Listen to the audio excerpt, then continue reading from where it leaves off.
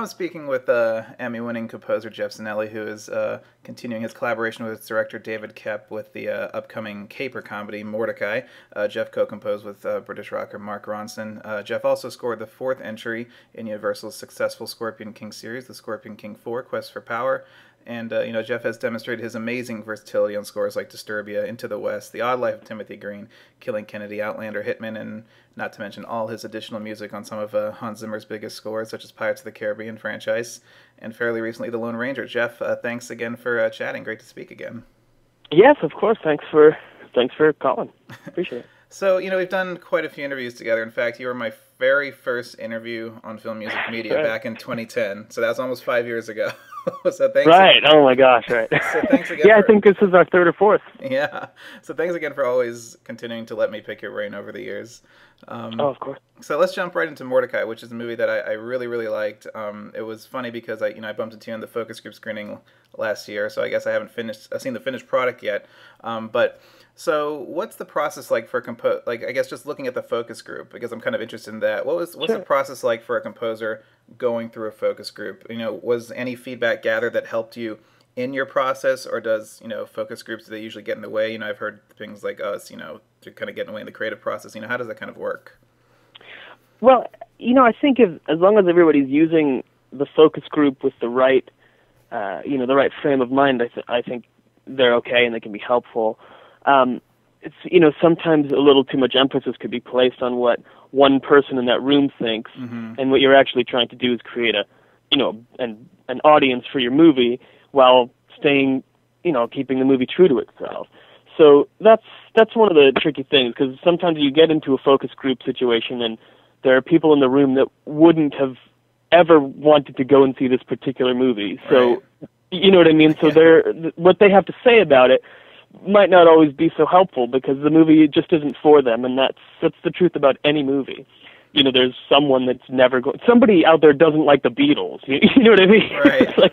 So no matter what you do, and so, but in the case of Mordecai, I think we did 3 of them, and they were used to be very, effective and helpful with the filmmaking process. So, for instance, musically, I guess specific to the music, we got a lot of validation in some of the focus groups where somebody said, I knew from the opening notes that I was watching a higher class of movie.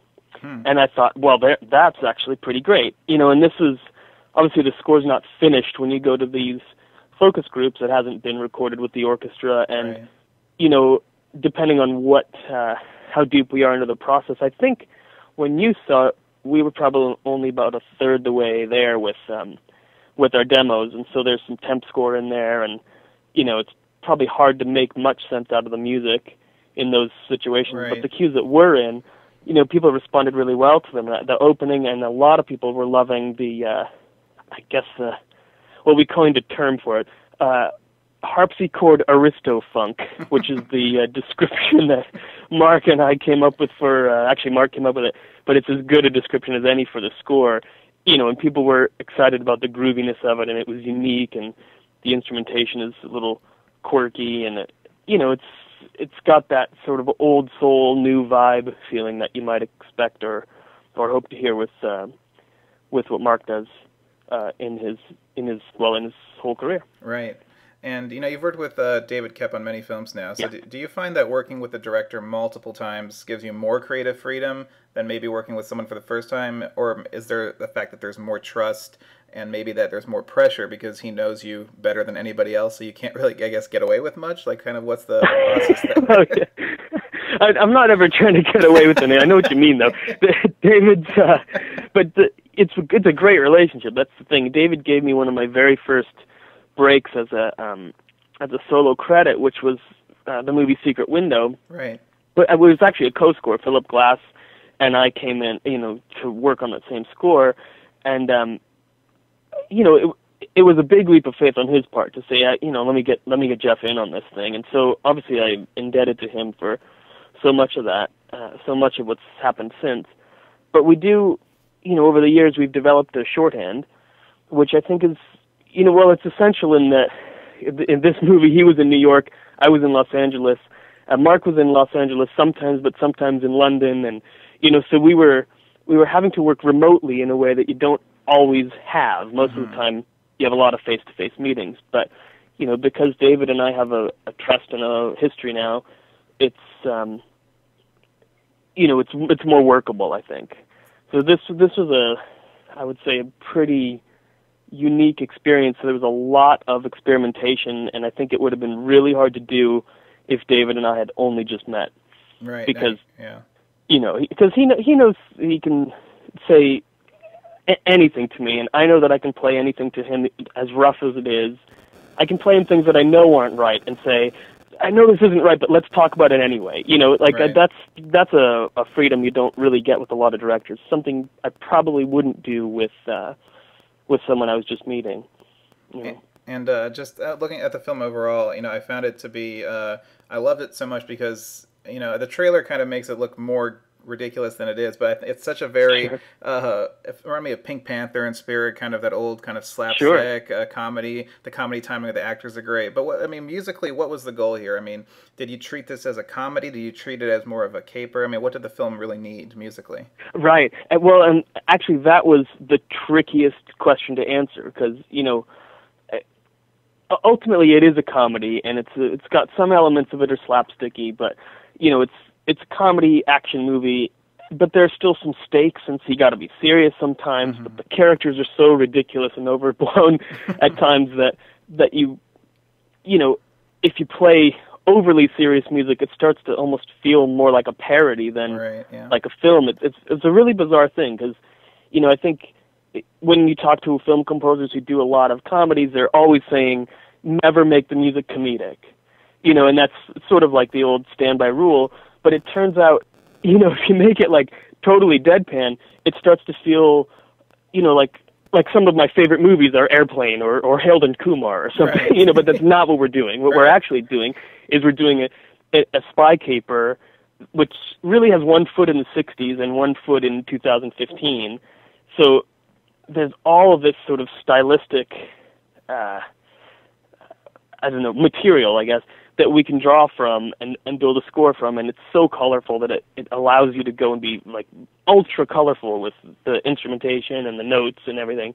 So the goal was to try to find this balance where we're not, we're not disservicing the film by being too comedic or by being too serious. And it really was a matter of, going one way and then nudging it back and then nudging it back again. There's a lot of that throughout the whole process. And by the way, that's not just, the studio or David or someone calling me and saying, nudge it back. It's, we watch these focus group screenings in a room for the same reason, and I'm sitting there going, okay, this feels too far one way or the other, and we've got to tailor it, and we've got to, make these tiny incremental improvements throughout the whole score until we run out of time. So, like, I'm not one of those guys that, like, finishes writing the last note 2 weeks before the orchestra's done, and then I just go to sleep for 2 weeks. If I did that, I'd go back through it. So, because I'm passionate about this stuff. I don't go to sleep, and I think, well, I guess every composer is, but we just kept trying to push it forward and see how far we could take it with things. So. And just, you talk about sitting in the room and watching it with the audience. I think looking at the short films I've ever made or something like that, you see it differently, I think, when you're in a room full of people. Is that true that you kind of start imagining how they're interpreting it instead of just your interpretation for it? And it only happens when they're there, Yes, it's true. It's funny because it happens in stages too. Because say I'm in a room, I'm writing music by myself, or in this case, in a room with Mark, and it's the two of us. And we're getting really excited about a piece of music, and we get it all cooking, and we say, okay, now let's send it to David, right? And then we'll be on the phone with him or something, and we're listening to it, watching it down sort of together, and all of a sudden it sounds different, just because David's watching it. And you go, oh, okay, hang on. These are the elements that are really working, and there's stuff we can work on and sort of tailor. And then you do it again in a room with 500 strangers, and it happens again, so there's all you're really doing every time someone comes in the room to listen to your music is exposing how fragile you really are as a composer or something. And you have to embrace it, you have to be able to go, all right, this is actually terrifying to do this, but the good news is it can only make the score better, which can only make the film better. Right. You know, but those are naked moments. They're you know, I don't know a composer who doesn't find that stuff nerve-wracking. Oh yeah, I can't. But we got to do it. Right. And so you did score. You mentioned with Mark Ronson. So how did that collaboration come to be? I'm assuming. I guess David introduced you guys because you never worked before. He did, yeah.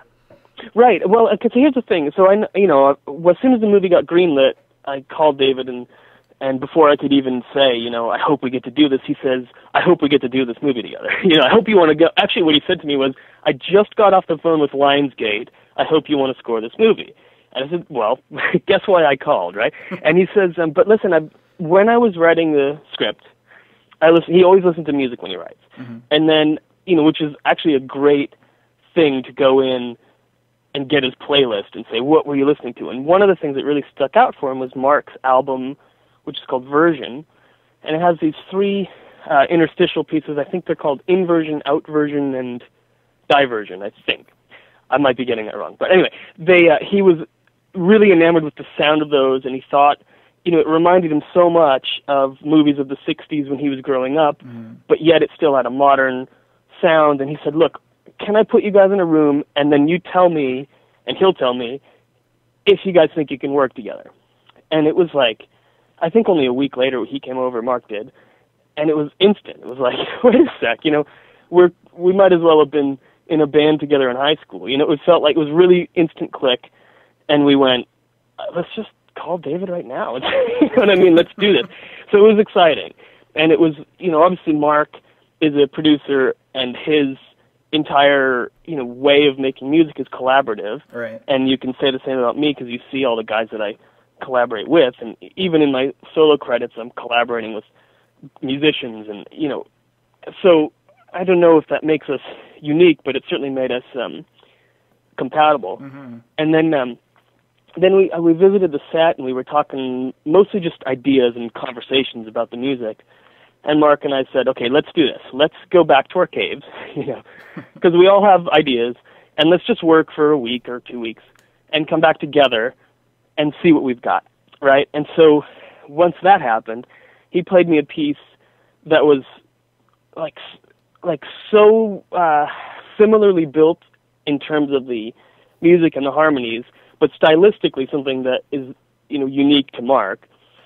But what I mean is the music still had these elements in it that overlapped with the music that I was writing, and we went, hey, this is really going to work. So I'll take this melody that I wrote, which became one of the themes we used for Mordecai, and kind of built it into the sonic world that he had started with, and all of a sudden we've got a Mordecai theme that feels, equal parts both of us. Send it off to David, and he's like, that's going in the movie now. So, and that was like the opening of the movie. It's still in there now, but they had done some, after that they shot a new opening and everything. So the opening's slightly different, but we still retain that piece, and it was our first hit, and it was right out of the gate. And then it became like, well, we don't need to work in isolation. Let's hunch over a keyboard, or let's go into a studio, and we rented in a bunch of instruments. There wasn't anywhere to stand in my studio because we had a Farfisa in there. This is an old organ, and some of Mark's refurbished '60s guitar amps, and we had a drum kit in there, and we were just playing music, and it became like the performance became part of the writing. And by the way, this is knowing full well that we're going to also get professionals to come in and replay this stuff. But it wasn't like, it's really hard to mock up, you don't want to listen to a fake guitar or something. Right. So we went and played it, and we built it, and, we did a pretty elaborate demos, and it just, it clicked. I feel like at least maybe 2/3 or 3/4 of the score was Mark and I in a room together. And then, obviously you tailor things after that. And if there's a big orchestral chart to write, then I go and do that and add it to the piece or something. But we found, I think we just found it was a great way to collaborate. Yeah, that's awesome to hear that. He comes from the rock. He comes from the kind of a rock music scene, and to see you guys complement each other, that's pretty cool. Yeah, and I think it really worked. And actually, one of the things people sort of forget is I actually did come up, not professionally, but I was always a rock guitarist, and I grew up in Orange County, which means I had a ska band, and we were no good. But but I certainly come up with that, and I have I guess some amount of a pop or a rock sensibility that still gets into the music. I mean, you can even look at Pirates and hear it in there. You know what I mean? Like that's probably why I was well suited to those scores as well, in a funny way, because we're doing rock music on an orchestra, right? Right. So it's I guess it made it feel like a good and easy fit, and in some funny way, if Mark had made a slightly different decision at some point in his career, he might well have ended up doing what I did, and I think you could say the same for me. It just feels like, we're musical collaborators first, and then I'm a film composer second. Do you know what I mean? Right. Like, we're coming from the same place. We want to be making music, and we, we're the same age practically, so we have the same references, and we're forever going, Stevie Wonder, Quincy Jones, Mancini, the things that maybe they weren't current when we were teenagers, but we were listening to them. Right. Yeah. So because we were explorers, so it was great. No, and you can definitely tell just, from your background and everyone that I know that you work with and people that I usually kind of gravitate towards, they come from that kind of rock background, and you can hear it in your melodies and the way you write and the way your scores hook people, and that's why I really, I think, connect with your music a lot. Oh, good. Well, I'm happy to hear that. I really am. And then I did go off and get myself educated, so I can at least, talk to human beings. You know what I mean? Like, I can hold on to some of the sophistication that I would have if I wasn't if those weren't my roots. But yes, it's true. You can never sort of let go of what you came up through, and the music you listened to on the way up. So. But before you even met Mark, was there ever a point?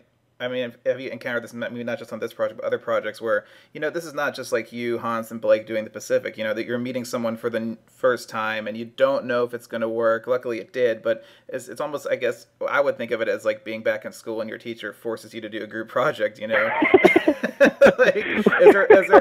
is there ever that, it's like, oh man, I want to work with my friends, but it's like, luckily. Well, no, in this case, not at all, because as soon as David said, what do you think of Mark Ronson? And I went, man, okay, I knew him obviously from the Amy Winehouse records, and I know the Bruno Mars records, and I'm unashamed to say that I love pop music, and he's a big part of the reason why. Cool.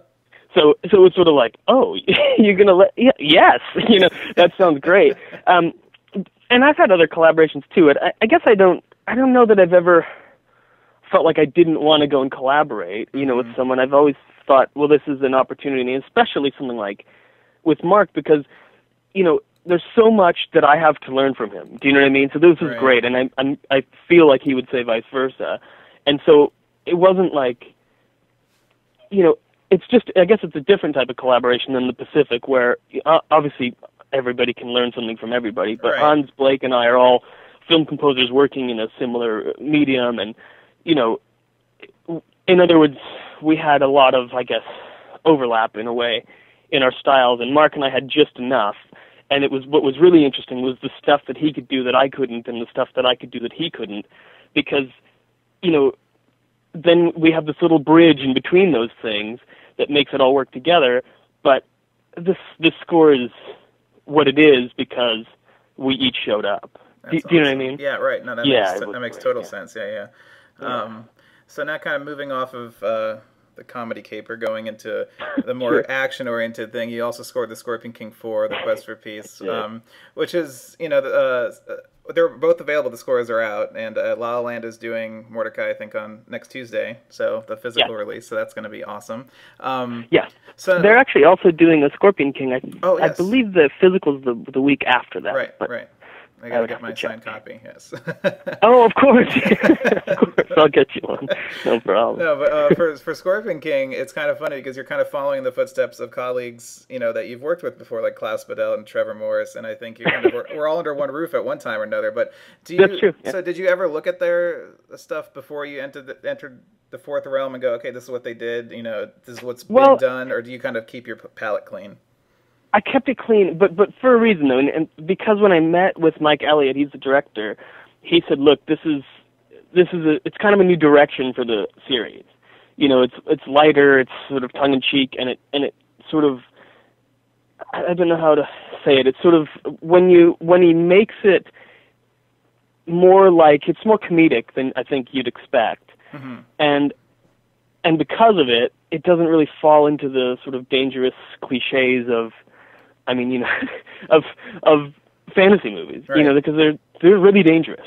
You know, there's so many things, and it's not to say that, you know, there is still a dragon, there's still, you know what I mean, there's all this stuff, but he tried to do it in a way that was unique, and so it wasn't about carrying on a line or a through line from all four movies, right, but instead it was, this is a new direction, and let's get your take on it, and, you know, and certainly a lot of new characters showed up, and so, you know, I just approached it as its own thing.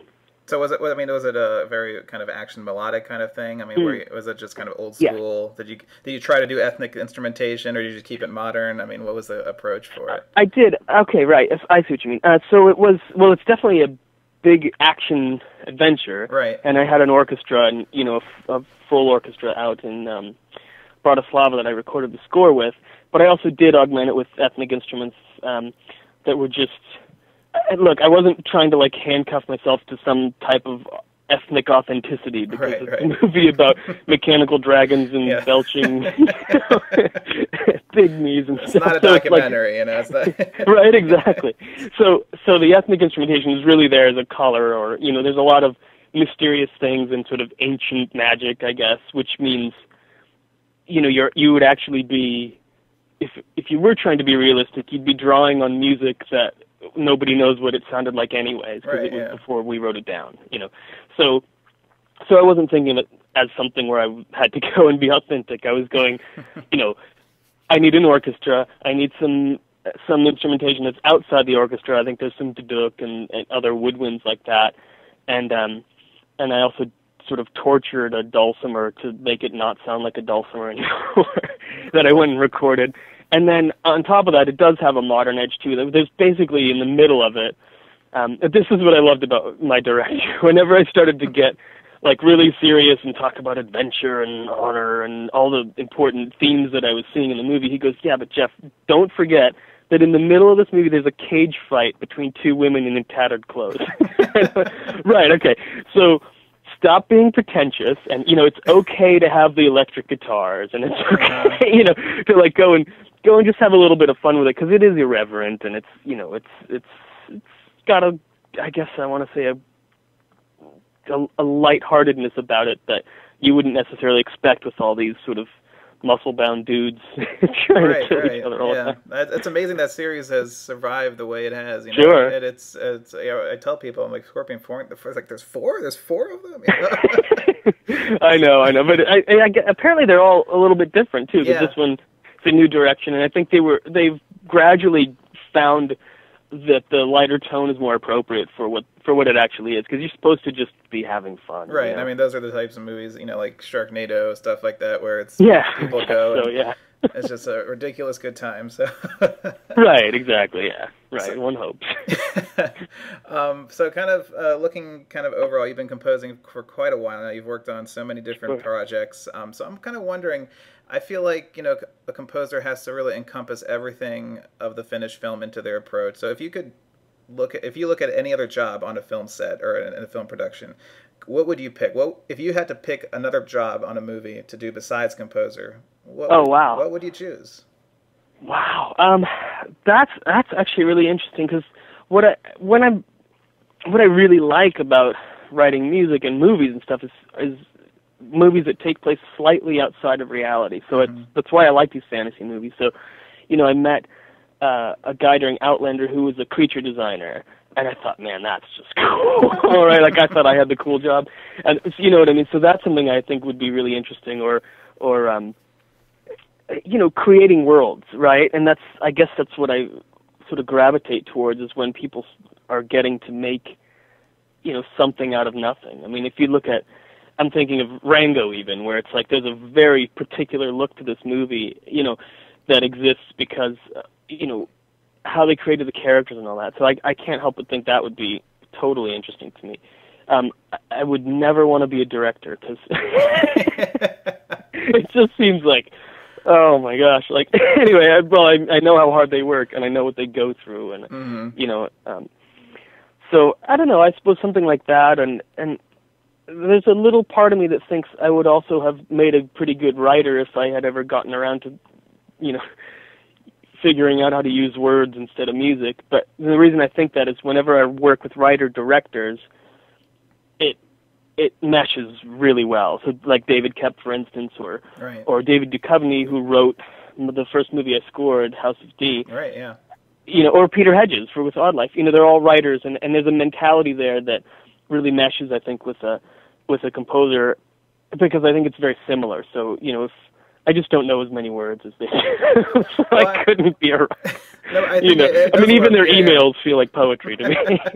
Because one of the few examples that I think is amazing is Nick Cave, who composes films and writes screenplays. And The Proposition is, I think, I forget if he wrote Lawless, but because I think you're writing a narrative through music, and I think it's very similar writing narrative, with language. So I think it definitely crosses over very, very easily. Yeah.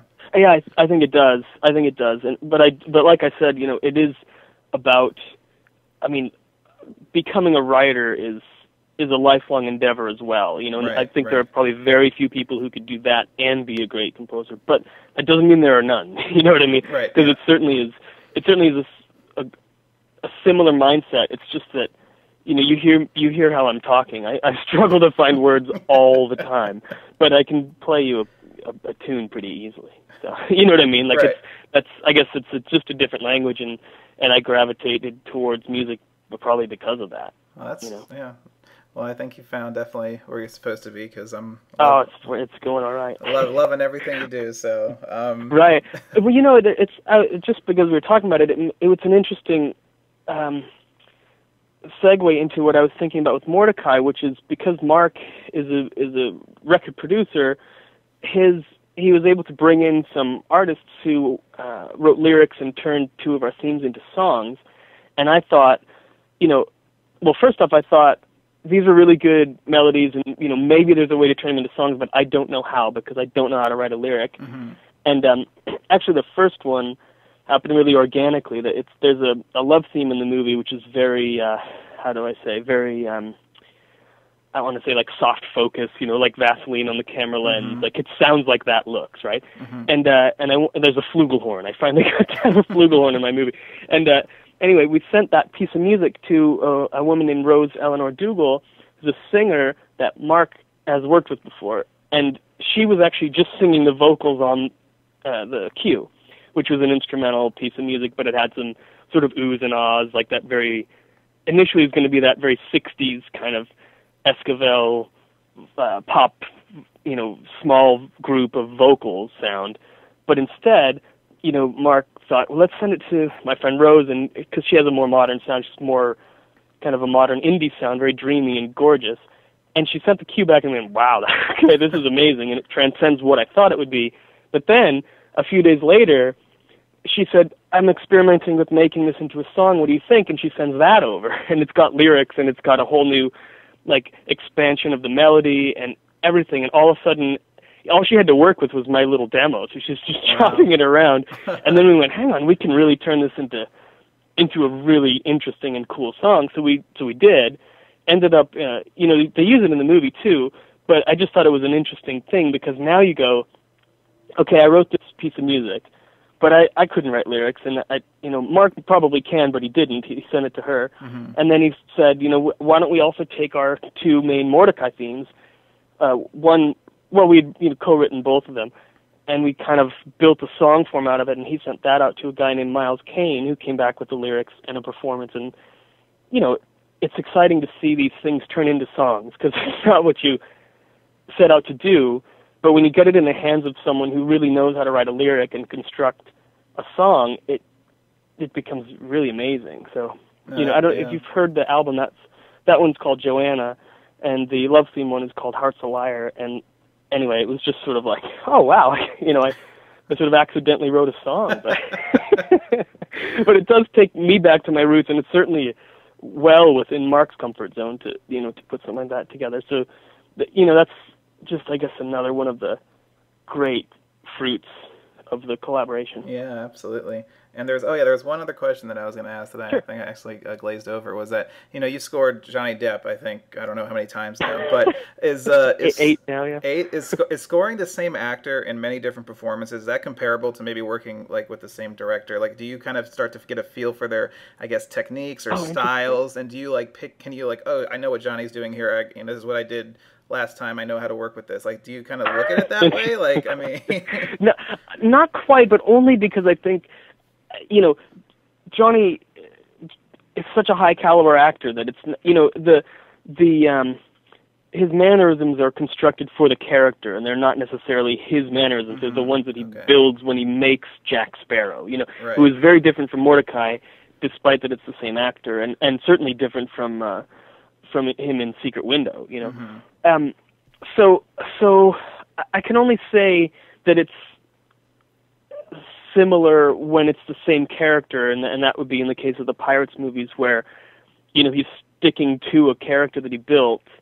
Even as he expands on it, it's still it's at its core, it's still Jack Sparrow. Right. Yeah. So so that rhythm certainly informs the music. Mordecai's a very different character, though. You know what I mean? Like, he's so entitled and aristocratic, and he just loves himself. And, Right. Well, I guess Jack Sparrow does too, but it's not a rehashed performance. In other words, it's a new construction, yeah. and so I think it inspires something new in the score. Well, that's I know I was just thinking about that. It's super interesting. But Jeff, thanks for your time. It's been such a pleasure to talk to you, and it really is a great film, Mordecai. I mean, I loved it. I mean, I went with I think my friend and my girlfriend. We all loved it. We thought it was just a great film. So I can't wait to see the finished product.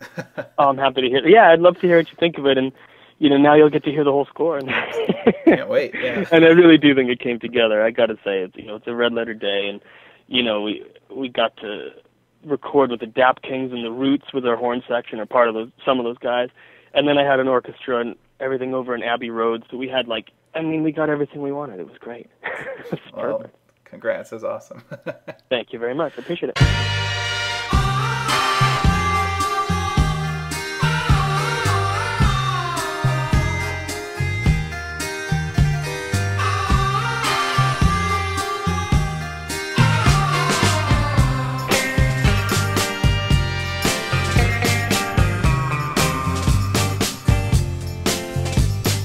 Raging again, and I'm dressed in trouble.